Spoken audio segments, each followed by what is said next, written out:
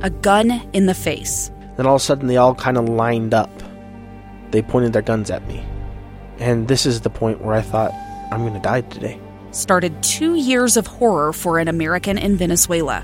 They said, you need to give us your phone and get ready because you're coming with us.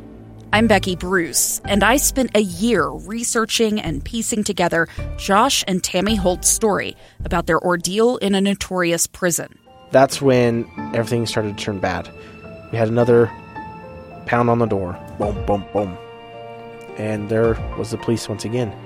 You can binge all of the episodes of Hope in Darkness on KSLpodcasts.com or wherever you get your podcasts.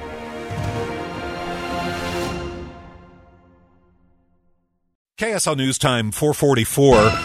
The three things you need to know this hour. First, we're still following along with about reported shots fired near the Farmington Post Office. State Street in Farmington at 200 East is closed, as is 100 East at Main Street. Second, Utah's Senate is soon slated to take up a bill to limit abortion clinics in Utah. This would also clarify that no exemptions for rape or incest would be allowed after 18 weeks of pregnancy. I'm KSL News Radio's Lindsay Ayers. third, traffic and weather together.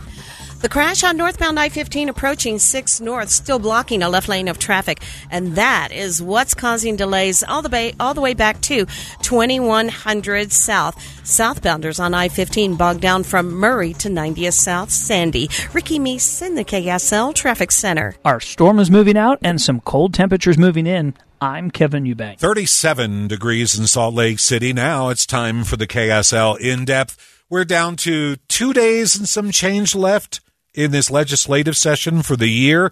Covering it wall to wall this year has been KSL News Radio's Lindsay Ertz. She's joining me live now. Lindsay, are you getting a little misty that things are coming to an end? No, I am never misty that these 45 days are over. I'd like to go back to seeing my family. Well, there's been like 1,000 bills that have been brought before the legislature. Your job is cover it. So Yeah. I recognize how hard it is. Yeah. Where do we stand at this point? What is still in the hopper? Well, I do want to talk about some of the big bills we have yet to see. I've been reporting today on an abortion bill that will tighten up some of the language from the trigger law that's still being held up in the courts. That also has some more restrictions for abortion clinics in Utah. We've got a social media bill, a pair of them, in fact, that haven't yet been decided. We've got a big tax bill out there that's going to tell us how much money we're getting back in taxes this year. We're also disbanding UPD. I should say it's likely we're going to disband UPD. Those are some of the big bills that I'm keeping my eye on. Now, I'll just say that we debated a lot of these earlier in the session, and now they're getting to the point in the legislature where they're just getting passed. So we probably won't see a lot of fiery debate at this point. A lot of the issues have been settled, and it's almost like we're getting to the point where these are formalities of just passing them. All in favor? Aye. Yeah. All against? Nay. Next bill? Like that? Yeah, kind of like that. But we have to get through the bills that have money attached to them before we can get to the bills that don't have money attached to them. So all of that's happening now. So are you anticipating any Friday night surprise like the one we had last year heading toward midnight? Well, a lot of what the speculation was this year was that two controversial bills came up at the beginning of the session, and that was done on purpose so that we didn't have criticisms that lawmakers were ramming through things at the end of the session last year, like we saw with the trans athlete bill. And so I think that those two controversial bills came out in the beginning and kind of settled a lot of that. But what you often see at the legislature this time of year is some more controversial bills don't make it through, but then their language gets adopted into other bills. And those are the things that I will just be frank that I'm struggling to keep up with, because so often just these pieces of language get put into these other bills. So I really want the public to be aware and go to le.utah.gov and pick your favorite bill and make sure you're watching it to see if any language pops up in it. Because the other point I'll make is that committees are now done, right? We're just going all floor time, all the time until Friday, which means that any bill that's had one hearing thus far can be brought to the other chamber.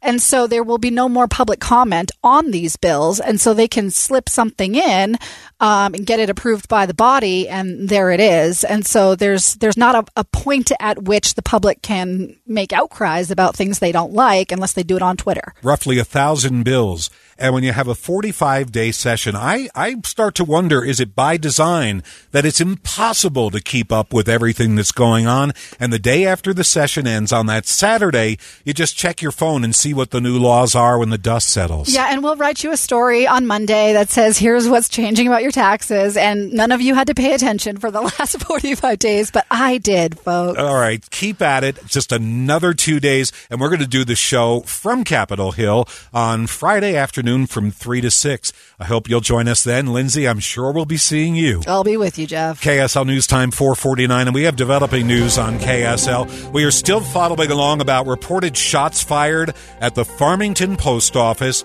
State Street at 200 East is closed in Farmington, 100 East as well at Main Street. KSL News Radio's Peter Johnston is live at the scene. Peter, have you heard anything new from police on site? Jeff, I haven't talked to a public information officer, but I have spoken with some witnesses. And what they say is that they heard gunshots, they saw a police officer involved, and a driver from a blue BMW was administered CPR. So I don't know much beyond that. I'm here at the corner of 100 East and State Street, but what I do see is police units from all over Davis County, including a big trailer from the Layton Mobile Command Unit that has arrived. And so we're still waiting more details, but that's the latest we've got. Does it look a little more like an investigation than an active crime scene where everybody's taking cover?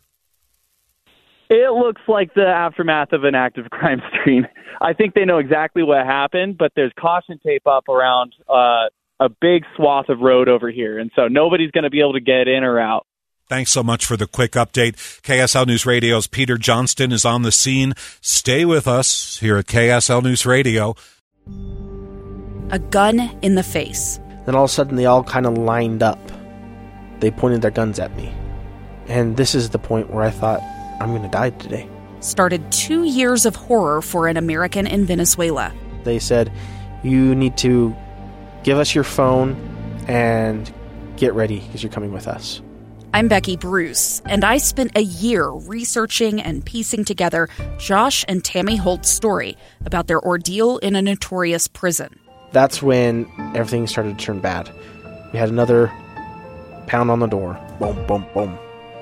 And there was the police once again. You can binge all of the episodes of Hope in Darkness on KSLpodcasts.com or wherever you get your podcasts.